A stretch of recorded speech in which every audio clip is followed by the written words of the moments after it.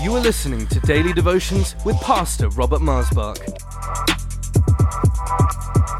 We believe that these devotions will encourage and strengthen you. So tune in, connect, and be blessed. For any more information, please visit us online at lifechurchuk.org. Welcome to Life Devotions. Thank you for joining me today. Armed with holiness. I know yesterday I talked to you about being armed with righteousness from Ephesians chapter 6, where we read about the armor of God. But for me personally, I have come to long for and desire to be armed with His holiness. And you can read about God's holiness throughout Scripture. And you can see, as Peter would say in 1 Peter chapter 1, I think verse 23, there's none holy, or verse 15, there's none holy but the Lord. As it is written, be ye holy, for I am holy. And to think, dear friends, that God, who is holy, holiness is the union of His righteousness and His love, so to speak. It is the perfection of His divinity, that He would arm you with that, so work it in you. I read a scripture many years ago in Leviticus chapter 11. I should just quickly read it to you. Verse 3, and that scripture the Holy Spirit planted inside of my heart and has always stayed with me. It is chapter 10, verse 3. And Moses said to Aaron, this is what the Lord spoke, saying, by those who come near me, I must be regarded as holy, and before all the people I must be glorified. And when I read that, the Holy Spirit implanted that into my being, because the Word is a living seed, and began to give this yearning inside of me that I long to know Him holy and see Him glorified in all that I am and say and do.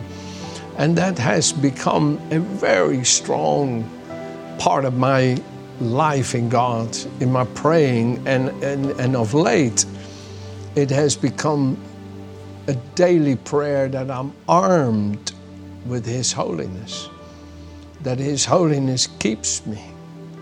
And you could see, for example, now that I've started on these thoughts, all these scriptures come flooding through my being here that I cannot bear not to share with you. But it says here in Numbers, if I can find the scripture quick enough, it says, and the Lord will show who is holy by whom He draws near to Himself. Okay.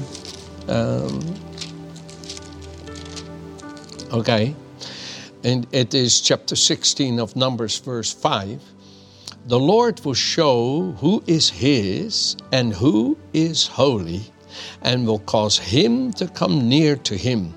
That one whom He chooses, He will cause to come near to Him. And in Leviticus, what I read to you a moment ago, He said, for those who are near to Him, who stand beside Him, who are one with Him, He must be known in them as holy, and in them He must be glorified. And friends, it is absolutely the work of our Lord Jesus Christ to reconcile you to the Father, to bring you near to Him, to give you a dwelling place in the Holy of Holies where He dwells. I mean, come on, it says it right there in Ephesians 2, that you who once were dead in sin and trespasses are now made alive with Christ and are given joint seating with Him in the heavenly realms. Wow. And I know our natural mind can struggle with what that means, but Jesus, a man, represents you and me there. He is there for you and me. And we are one with Him as He is one with us. You see, He became one with us in His death on the cross, So we now through the cross become one with him in his resurrection.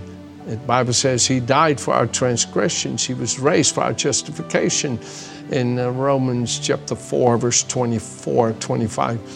And I love those verses, friends. I want to encourage you today. Begin to believe that God arms you with his holiness. You see, let me just go ahead, since I've mentioned to you now Ephesians 2. Let me just read this little verse here from Romans chapter 1, verse 4. And Jesus is declared to be the Son of God with power according to the Spirit of holiness by the resurrection from the dead. The same Spirit by which he was raised from the dead, that Spirit of holiness, is what comes into you and me when we receive Jesus as Lord and Savior, and we are made alive unto God with his life. Or in simple terms, we're born again. Born again means you're made alive to God. You were dead to God in sin. Now you're alive to God in his righteousness. His righteousness is displayed in that you partake of his life, of that Spirit of holiness. You see, if you go with me to Hebrews chapter 7, I think, chapter 9 of Hebrews, okay? Look at this, chapter 9 of Hebrews. Okay. Verse 8.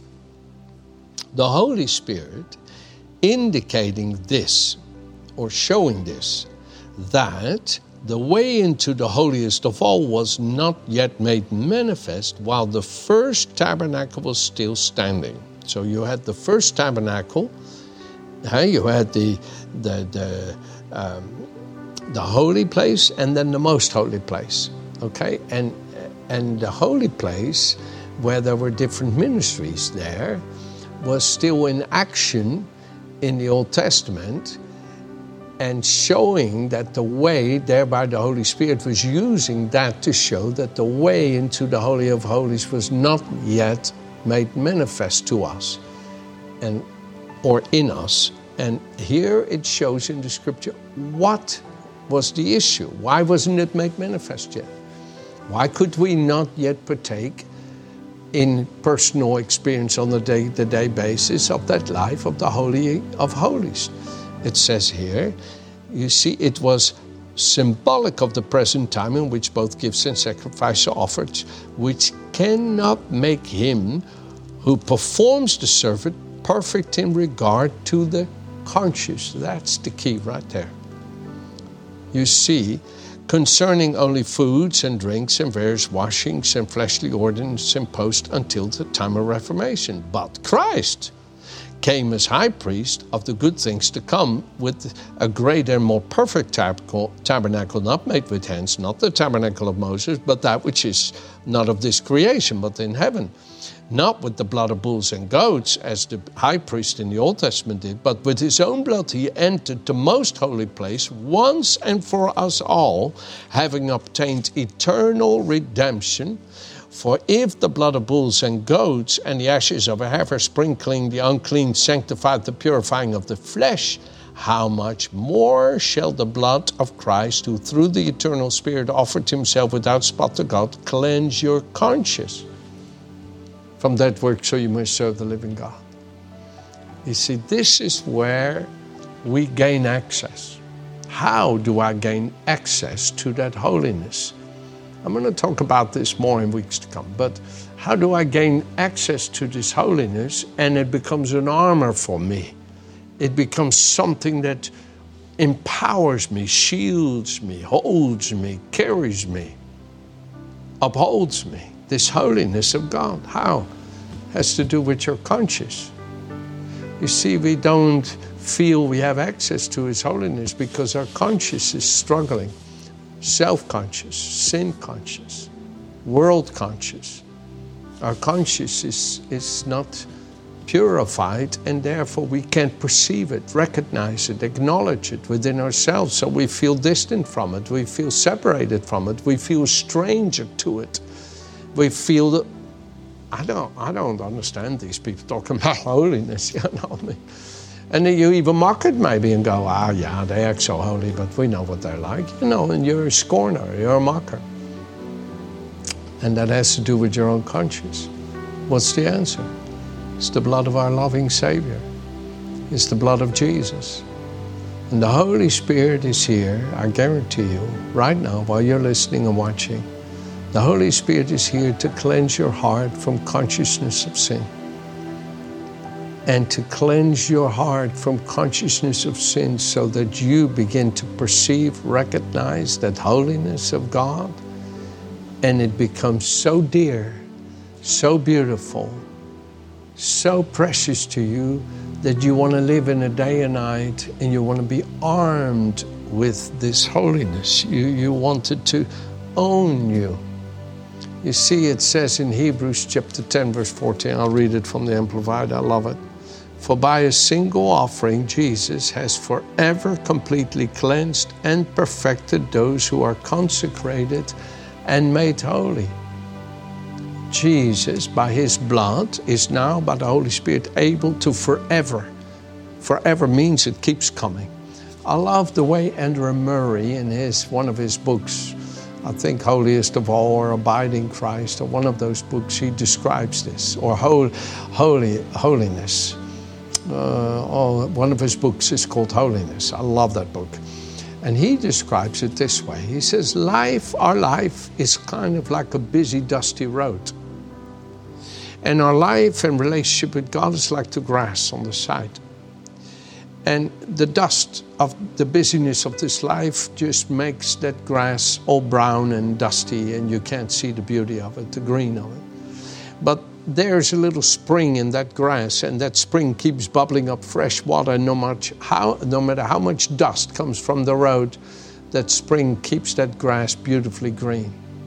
And that spring is the blood of Christ that forever is continuously cleansing you, cleansing your heart from consciousness of sin, to live in that consecration and that holiness of his presence. Oh, my dear friends, it becomes like a sweet aroma to your heart. It becomes something that is worth giving up everything for. It becomes something that you say, you know, I used to watch that. I just can't watch it. I don't know what it is, but I just feel everything inside of me going, ooh, I can't. And that is the holiness arming you against being defiled. You see, now by that holiness, you're armed to shun what's unholy. And you feel, I can't. It's like bruising me. It makes me feel almost physical pain here. And I don't want to have anything to do with it. I want to touch no unclean thing because I'm holy before God, because he's holy and he lives in me, and I am his holy temple, the temple of his Holy Spirit. I mean, folks, I pray this a lot here from Ephesians chapter 1. Blessed be to God, verse 3. Blessed be the God and Father of our Lord Jesus Christ, who has blessed us with every spiritual blessing in the heavenly places in Christ, just as he chose us in him before the foundation of the world, that we should be holy and without blame before him in love. Oh, how I pray this all the time. Thank you, Father, that you've chosen me to be holy and without blame in your love, that I live continuously in this consciousness that there is no charge against me, that I'm without blame before you, and that I'm holy as you are holy in your love. Oh, Father, I worship you, and I pray like this, and pray, and the Holy Spirit bears witness that what is written is now revealed in me through Jesus Christ, because all God's promises in his words are yea and amen in Christ Jesus. It says in 2 Corinthians chapter 1. Oh, friends, I want to so charge you in the Lord. Embrace the armor of holiness. Embrace it.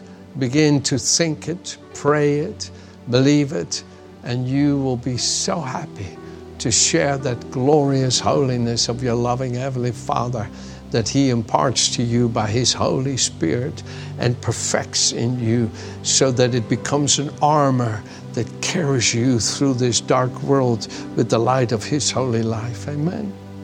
Have a good day.